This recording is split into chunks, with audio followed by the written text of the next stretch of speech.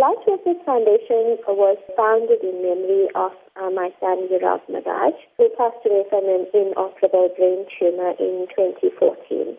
He was only 9 years old, and I went on to form this foundation last year to actually keep his legacy alive and his light burning. Now, you have teamed up with the Phoenix Poverty Reduction Association to assist them with all their charitable initiatives. Tell us why you have done so. I looked at all the work that they have done over the years, and one of the things that appealed to me the most was their feeding program, where they feed 2,000 children per day, every day, and various other initiatives, but that was the initiative that spoke to me. Now, together, both these foundations will host a benefit concert. Tell us a little bit more about this concert. The concert features Shashika Mooruth, and she's the headline performer.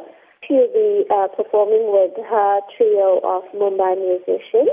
All the backup musicians there have performed with Shreya Ghoshal and Alka Yagnik. We have put together a very soul-filled evening.